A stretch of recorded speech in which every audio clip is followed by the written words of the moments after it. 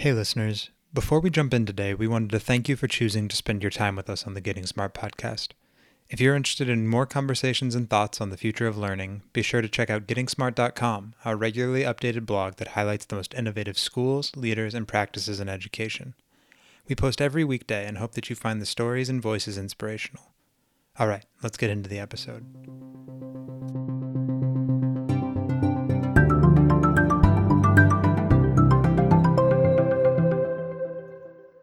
You're listening to the Getting Smart podcast. I'm Rebecca Middles, and today I'm joined by Mike Rule, a former educator, a recognized voice in trauma-informed care, and the recent author of the book, The School Wellness Wheel, a framework addressing trauma, culture, and mastery to raise student achievement. Mike is also a longtime friend in the work of personalized learning, so I'm happy to have him be on the podcast today. He's also joined by co-author Dr. Jason Cummins, who is a Crow tribal member and a principal from the Crow Reservation in Montana. He was also recently the Montana Indian Educator of the Year. Mike and Jason, thanks so much for joining us today. It is a pleasure to have you on and for you to share more about this recent book. Well, thanks for having us. Like I said, I'm so happy to be in a conversation with two of my favorite people and the people who inspired this book. So thanks for having us. Wonderful. Can you please share a little bit about the title? I think you and I were talking a little bit before the podcast about your intentional choices with the School Wellness Wheel. Yeah, absolutely. To me, one of the things that's really critical in education is we continue to move forward and evolve. Is we've got to humanize education and really remember why we're doing this work. A lot of schools, the focus has been on content, and we really need to be able to recognize and understand the people that we're dealing with. So I was very purposeful in using this term, the wellness wheel, and Jason can kind of speak a little more to that. He and I really started to put the title together collaboratively. So you can talk about where it came from, Jason. I think the inspiration for this is the medicine wheel. And culturally, the medicine wheel is known to be a place one can go for guidance, direction, healing, insight, and empowerment. And in the same way, schools should do that.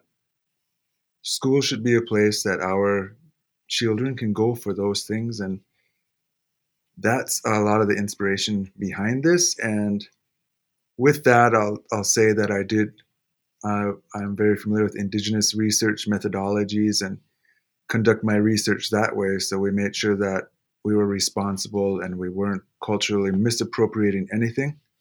But we do acknowledge that was the inspiration for this. And what a powerful lesson that schools should bring healing and help, insight, a relevant education. And I think with what Mike did and was addressing the trauma and the culture piece, because a lot of times schools, we don't do that.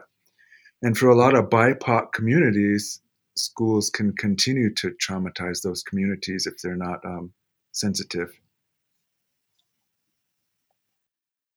Yeah, and one of the things too, like Jason said, we need to really focus on healing for the kids, but we really focus on healing and resilience with the adults and the teachers as well, because it's got to start with them before it actually can get down to the kids. So there is nothing more human. There is no more human endeavor than education. So that's what I think we really tried to bring out in this book. And it's getting lots of buzz in the field. And so we're really, really proud of it. And the model allows the teachers to do what's more natural and more intuitive to them, more authentic, because realizing that their students are humans also with dreams, desires, aspirations, and their experience matters, their view matters, and taking that into account and helping them achieve it gives a model other than the factory-based model, treating kids as widgets. You're going to enter in this step and all of a sudden you're graduated, supposed to be educated, and what about all those kids who didn't make it that far and fell through the cracks? So this gives an alternative model, and this is the way education needs to move. Wonderful. You've already kind of broached this. So let's go into the model. Let's talk about the wellness wheel. You have 3 areas that you highlight in your book: mastery-based learning, trauma responsive schooling, and culturally responsive teaching. Can you share more about those at a big overview level? Yeah, kind of the big overview is this. The idea of mastery-based learning, I think, is really important. There are lots of buzzwords in our field today. We talk about standards-based grading or standards reference grading or performance-based or competency-based. And there are subtle differences between all of those, but I think a lot of times we get caught up in the weeds. And really what mastery-based learning is, I used that terminology in deference to Dr. Benjamin Bloom a number of years ago. But it really, mastery-based learning is just the idea that can we identify what are critical skills and knowledge that our kids need to have? And how do we help them learn that? As opposed to just, well, here's standards and curriculum that we have to plow through. And so it really is focused on the kids. What do we want them to know and be able to do? And how do we help them learn it? So that's mastery based learning, kind of the overarching view. The trauma responsive piece of this, the trauma responsive schooling, is really kind of SEL, social emotional learning on steroids. Because one of the things I've been able to learn and really during my evolution as an educator is we really understand now that trauma and toxic stress is real. And it's only exacerbated by COVID. And we know the research is really clear that trauma and toxic stress can damage the brains and bodies of people. And so that's one of the things we have to address right off the bat. There are things that we can do that are responsive. It's not just something to be layered on. A lot of schools, they just layer on some social emotional. We have all these standards, and we're also going to be social and emotional. We'll do some social emotional learning. But really, this is fundamental to learning, the trauma responsive stuff. And the culturally responsive piece that Jason's really an expert in as well is, people come from their own backgrounds. They have their prior knowledge, their own individual cultures. And so culturally responsive teaching, I think, is just, in a big view, is just how do you really recognize people for who they are, where they come from, and use that prior knowledge that comes from their homes and their communities and really who they are. Why would we not tap into that? And I think if you bring all of those things together, you get higher levels of learning and wellness and literacy. The same way with I like how you said that, Mike, not just to layer it on. And a lot of times what's needed for our kids, the SEL and to be trauma informed or culturally responsive, is just kind of added on. And it doesn't change the way we do things. We might have maybe one day of Native American Cultural Month, or not even a whole month, just a day. And then supposedly we're a multicultural school now. But the interesting thing is every single teacher in the classroom is very proficient at culturally responsive teaching. The challenge is it's usually not a BIPOC culture that they're teaching from their own culture or the dominant American culture. And because we're so used to the culture in our schools, we think it's neutral, or we think our school doesn't have culture, without realizing there is culture in schools, and we need to acknowledge the culture that our schools are situated in. And also what I like about the trauma work in this book is that it's not surface level. I went to a trauma workshop this week. It was terrific. But what was missing was it was shallow. It didn't go below the surface. The historical trauma was not mentioned. For a lot of our BIPOC communities, the roots of our issues now, a lot of times educators, we don't want to talk about them. But we need to talk about them to empower our kids without laying blame to anybody, without just acknowledging here's why we're at right now. And for communities like mine, we need this. And that's why we see a lot of the school improvement efforts haven't worked, I'll say.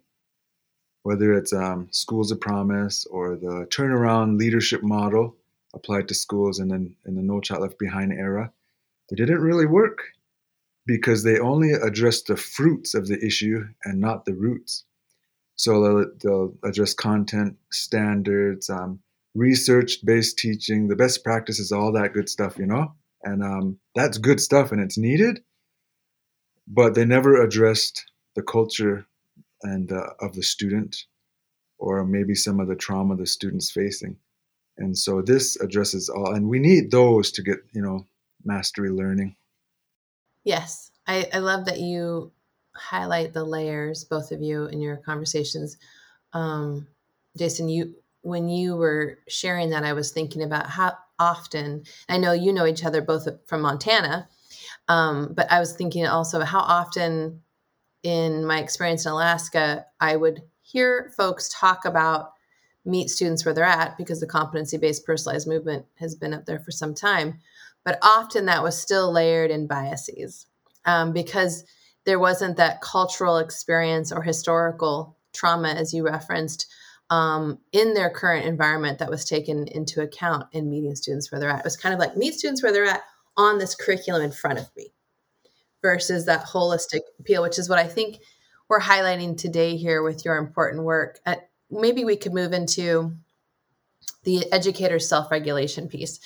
You had shared about how important that was for educators to self-regulate in relation to students' self-regulation. Often in SEL curriculum, we talk about how students need to regulate or manage or be aware of their emotions. And we have adults sometimes leading that work who haven't been given that same support or training or awareness. Could you speak more about that? Yeah, the idea of co-regulation is really powerful, and essentially it comes from, in really simplified terms, we all know as teachers that there are some kids that can really push our buttons, right? And they can do things that can elevate us and get our heart rates up, and they can push our buttons in a way that gets us, brings out some anxiety. That we all know what that looks like. And so co-regulation is simply, yeah, the kids can do that for us, but we can also kind of bring them back down. Okay, humans have this great ability to connect. Also, there's a lot of science behind that, the idea of mirror neurons, and that we can really kind of regulate each other. And it takes a calm mind to calm someone else's mind. So the idea is, if we can train our teachers to really kind of regulate your emotions and bring your healthiest self into the classroom, then you're going to be able to really connect with that part of the kids. And so if you're able to keep your heart rate at 60 when everyone else's is starting to rise, you can actually bring that down. So there's tons of medical research behind that. But Getting Smart actually just tweeted something last week about the concept of role models and teachers really being role models. And I thought that was a really, really powerful article. I loved it. And that's kind of the same thing that we get to co-regulation too. How can we bring teachers who are at their best, their most mentally fit, that are excited about learning? If we want kids to be excited about learning, we have to be excited about learning. If we want kids to be inspired, then we need to be inspired. And so I think that's really the idea of co-regulation. Build the best teachers, and then you build the best kids. And Jason's really been doing great work with that in his school. What I like about this work also is that it isn't just so the teacher can perform well, it helps them and enriches their life outside of the school also. It's a holistic work, and being able to self-regulate and being self-aware is needed. And but in the classroom, we all know that research points out that emotions are contagious. We rub off on each other and we catch vibes. And so, if a teacher's triggered, how are they gonna help a kid de-escalate?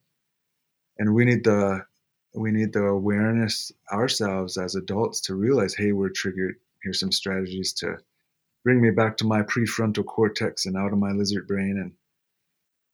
And with I think our low SES communities, our low socioeconomic, status communities, a lot of times we see that this is needed because of the high expulsion rates or the disparate discipline. Because, relationships should be 50-50. And if we're formal educators, maybe that number should be higher on the formal part in terms of accountability and responsibility. A lot of times in our communities that are low SES, 100% of the responsibility falls on the kid if there's a behavior issue. And we all need self-regulation. Students need to learn self-regulation I'm kind of getting upset right now. Here's some tools I can use. So, but and it's just not just for the classroom, but for all of life. I've had teachers say, "Hey, I learned that strategy, and I went home, and it works wonders." I love that.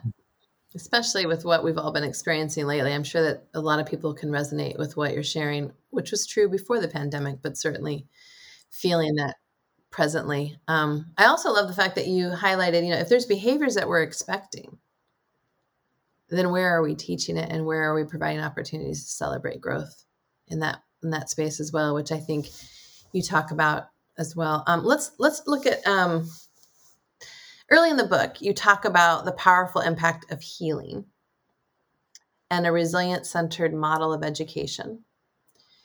That might be a new term for many of us, resilient-centered.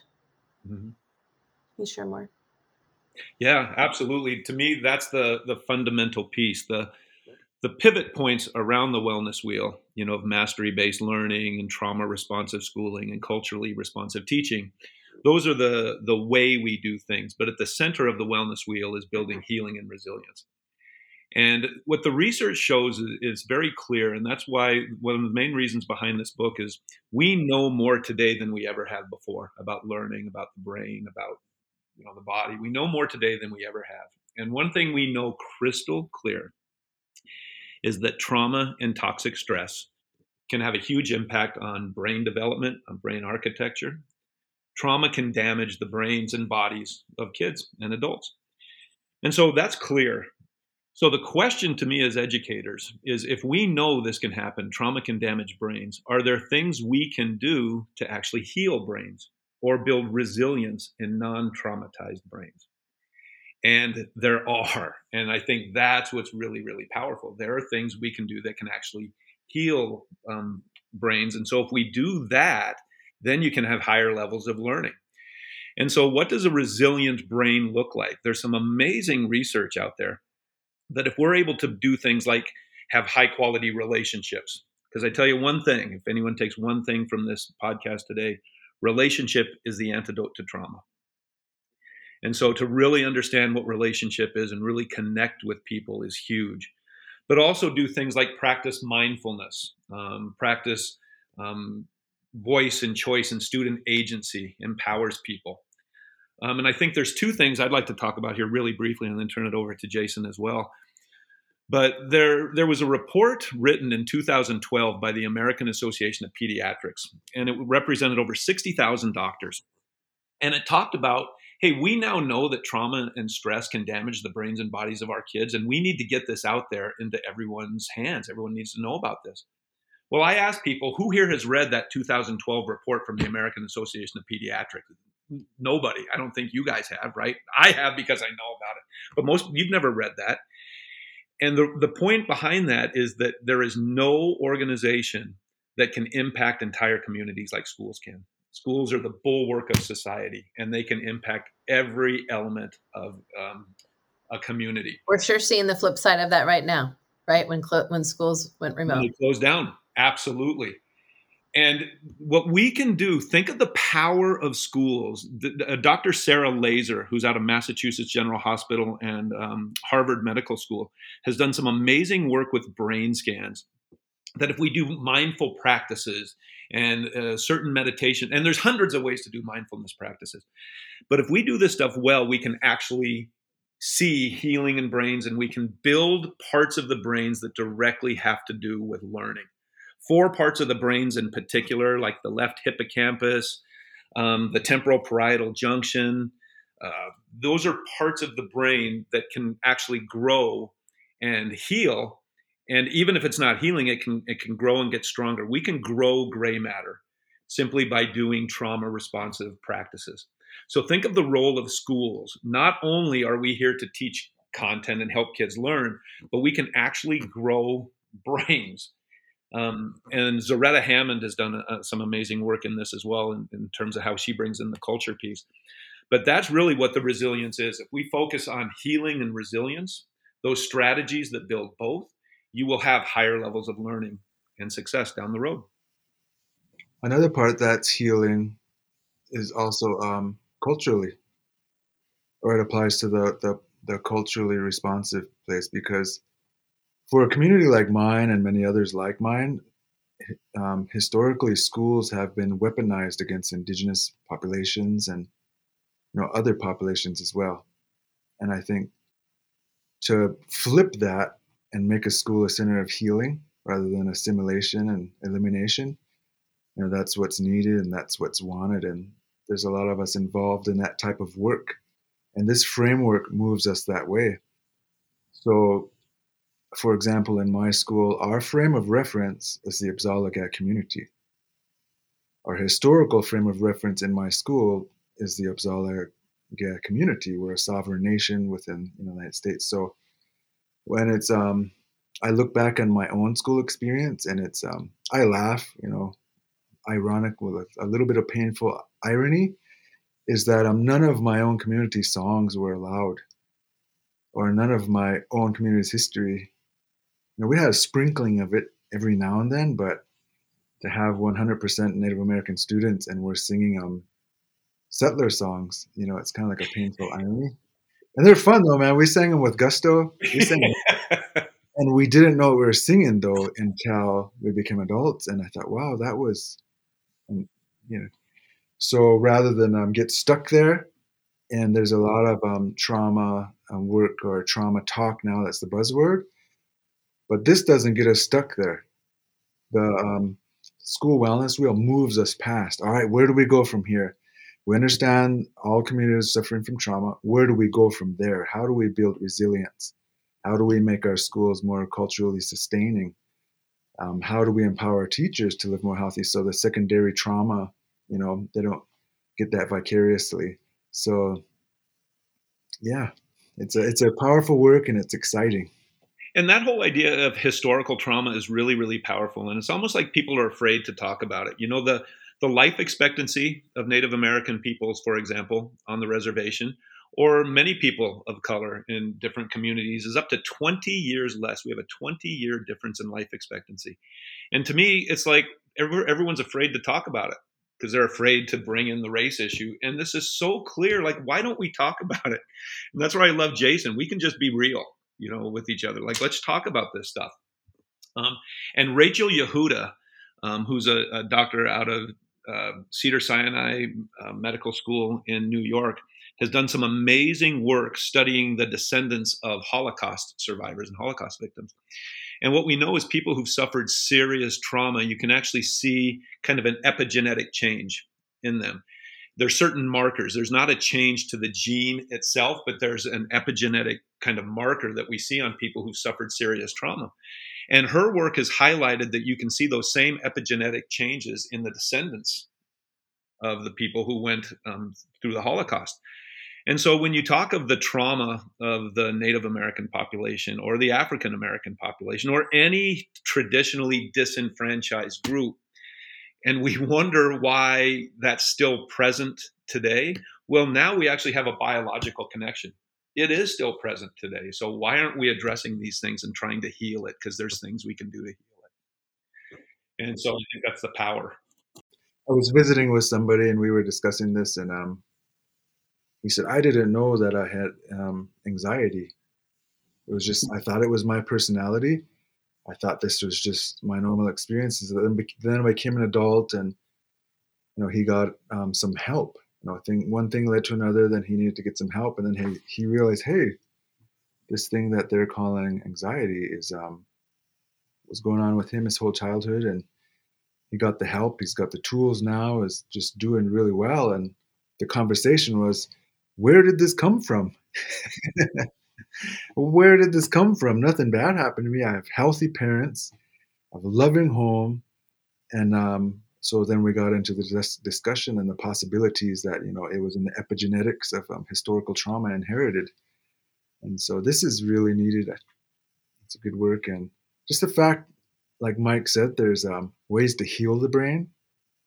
It's just powerful. Yeah, and that's really important to know that we don't have to be defined by our trauma. The one thing about traumatized people and traumatized kids in particular is they're survivors. And so that's their superpower. And so we do not have to be defined by that. But the thing is, we can't be afraid to talk about it. We need to be able to say, hey, this stuff is real. And so what can schools do? Just, again, think of the power of schools, because not everybody goes to the doctor. Not everyone gets counseling, but everybody goes to school. So what if every single kid in the United States got 13 years of mental fitness? that could result in healing and resilience. Because there's a lot of people who don't have trauma. They don't have traumatized brains, but we can still build resilience in those brains as well. So what if everyone got 13 years of mental fitness alongside their academics, not in addition to, not layered on top? It's fundamental, because I tell you what, I truly believe if kids are able to heal themselves and be good people, that's just as valuable, even more valuable than did they master the quadratic equation. So that's the work here, I think. That's the humanness of the work and the intuitive, natural, organic, real lifeness of the work. It's like if you have a friend and you're running and your friend is injured, you're not going to overlook that. You're going to stop what you're doing, take the time, and get them the help they need. And also, the mastery-based learning part of the model is really healing too. I mean, how common sense is it to say, "All right, these are what you're gonna. This is what you're gonna learn, and I'm gonna help you get there." And then when you get there, we're gonna. How common sense is that? That mastery burst, and you demonstrate, you learn, and you're good to go. Well, I'm smiling. My face hurts because I'm smiling, and Mike knows why. I feel strongly about all that you shared. I also, I'd love to come back to the point that you talked about. Not all students are traumatized or have traumatized brains, but you can't help but think they would all benefit from the empathy perspective taking of those who have, so that they could be, like you were highlighting, Jason, not just better friends, but better citizens, better people in the community next to one another to understand each other. And I was going to move into, tell me about mastery learning and how that has to do with healing, which I think you just touched on. But it also leads into, maybe you could make it go this way. Why do new initiatives in the field of mastery and competency-based or personalized, as you mentioned earlier, there's lots of names. Why do new initiatives in the field rarely transform school systems long-term? Why do you think that is? And you can relate that to master learning and healing as well. Yeah, one of the when I was doing my dissertation work right with Jason, one of the things I was really interested in studying is when we brought the idea of competency-based learning to the school I was working with at the time. Teachers were really struggling with a kind of a new frame of reference, a new way of doing school. But what I found is when we really did mastery-based learning and we really embraced it, what we found is higher levels of engagement from the kids. So our attendance went up, our discipline problems went down, our achievement, however you define that, went up. So it worked for kids, but really importantly, it also worked for teachers. I saw some higher levels of engagement and happiness from our teachers. And I've heard over and over again from teachers who've gone through the competency-based path and they've made it to the other side, as they say, this is the way education should be. I don't ever want to go back to teaching the old way. So it works. And so the question is, if it works, why does it not work everywhere? Why is it such a challenge? And I think there's a number of reasons. One is there's some initial teacher resistance. I've never heard once, not one time, that when I go to a school and I talk about mastery-based or competency-based instruction, not one time do people disagree philosophically.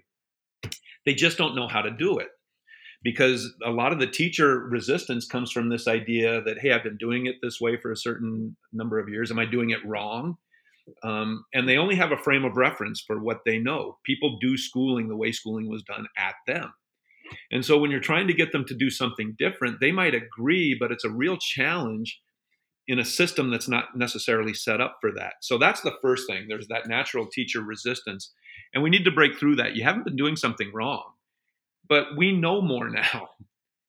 And why would you keep doing things the same way that we were doing it 150 years ago when we know more now? The science and the research is here. Right, like Maya Angelou, when you know more, do better, right? When you know more, do better. Yeah, it's that simple. And so I think that's part of the thing. There's that teacher resistance naturally, even though they agree. But I think the other big part is that schools, even if they believe in the work and they want it to happen, there tends to be a lack of vision or funds to make it happen. That if you really want to make a change, there has to be a high level of deliberate practice. And that deliberate practice happens if we have vision and financing to make sure that, hey, this is where we're going and we're going to continue to build our people.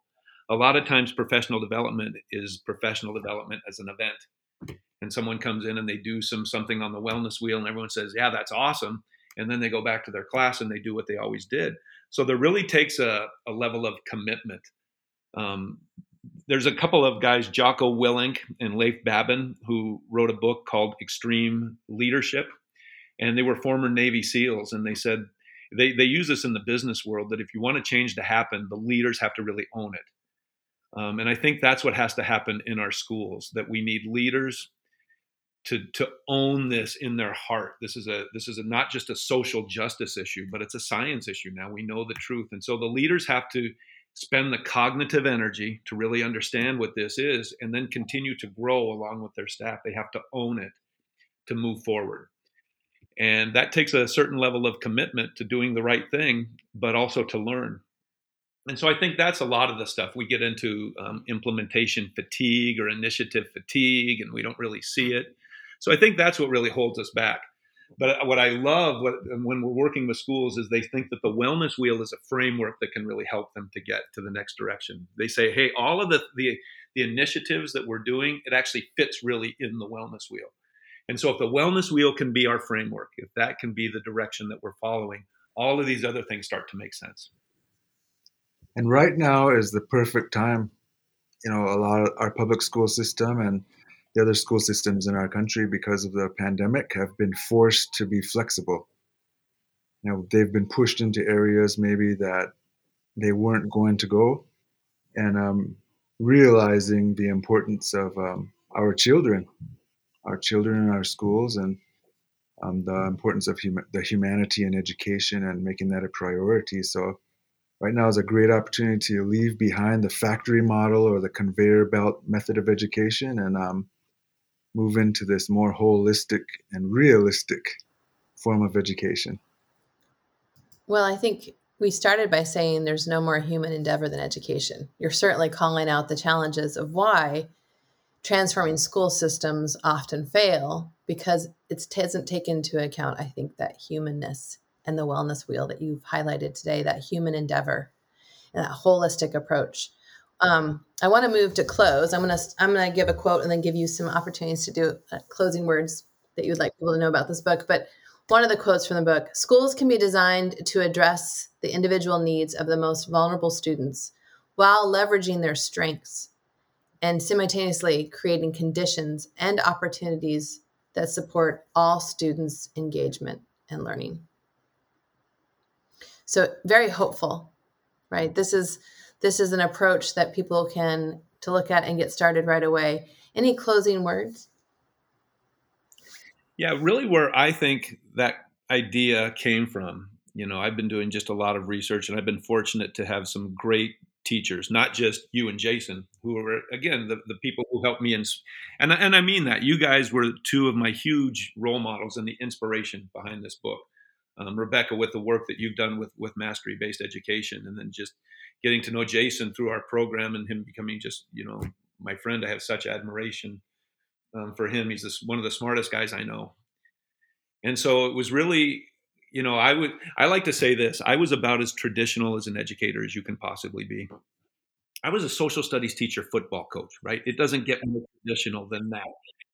And so I was a very traditional educator. And it was only by starting to work with you guys and start to see things, a little bit differently. Like, man, we spend so much time teaching stuff. We don't spend enough time teaching people and teaching ourselves. And so I really think that's where this comes from, that if we do this stuff well, we can impact traumatized brains, non-traumatized brains, everybody from the earliest stages. And so I think I've been able to take the work of some of my mentors, like Robert Macy, who's the head of the International Trauma Center out of Harvard.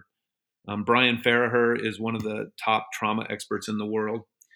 But I've also learned a lot just from the work of Pamela Cantor and Zaretta Hammond and the XQ organization and Bob Marzano and Brene Brown and Nadine Burke-Harris, who's the Surgeon General for the state of California. She's the very first Surgeon General in the state of California, and they created that position for her, largely with her work with childhood trauma and ACEs.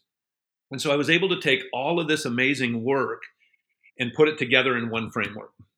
And so I think that's really what that is. Why would we wait until people are grown-ups until we start this stuff? Let's start it early, and we can actually impact people from the youngest age. And if you want to change communities, you change them from the schools. Build healthier people in the schools, and that will impact communities down the road. And I think just the whole field of education has known that we need to do things differently. You know, education should be relevant, meaningful, and connected to everyday life. The wellness wheel is a model that can help us get there and will help us get there. So that's just what's so exciting about this work is everybody's been calling for change and calling to make things better. This is a way to get there. Thank you both. And I don't know, Jason, if I gave you space to introduce yourself correctly. Maybe we can close with that. My name is Wajir Gada. I'm a member of the Apzalagha Nation, and that's my real name. I also go by Jason Cummins. Well, appreciate your understanding and flexibility. Thank you so much for getting this book out there to the community. It's obviously needed. This book is for leaders, community leaders, educators, support staff. I would also like to say parents. Definitely learners could be looking at this and studying it for themselves. I don't know why they would also not benefit. The School Wellness Wheel, a framework addressing trauma, culture, and mastery to raise student achievement. Thank you both for joining us today. Thanks for tuning in to the Getting Smart podcast today. We want this podcast to be actionable, insightful, and a great way to learn about what's next in learning. In order to stay on the cutting edge, we need people in the field to tell us what they're hearing, what they're wanting, and what they're needing to learn more about. Got a topic or a guest in mind? Send your recommendations to me, Mason at gettingsmart.com. And if you like what you're hearing, don't forget to leave a review in Apple Podcasts or subscribe wherever you listen. Feel free to share the podcast on social media using the hashtag GSPodcasts. Thanks so much.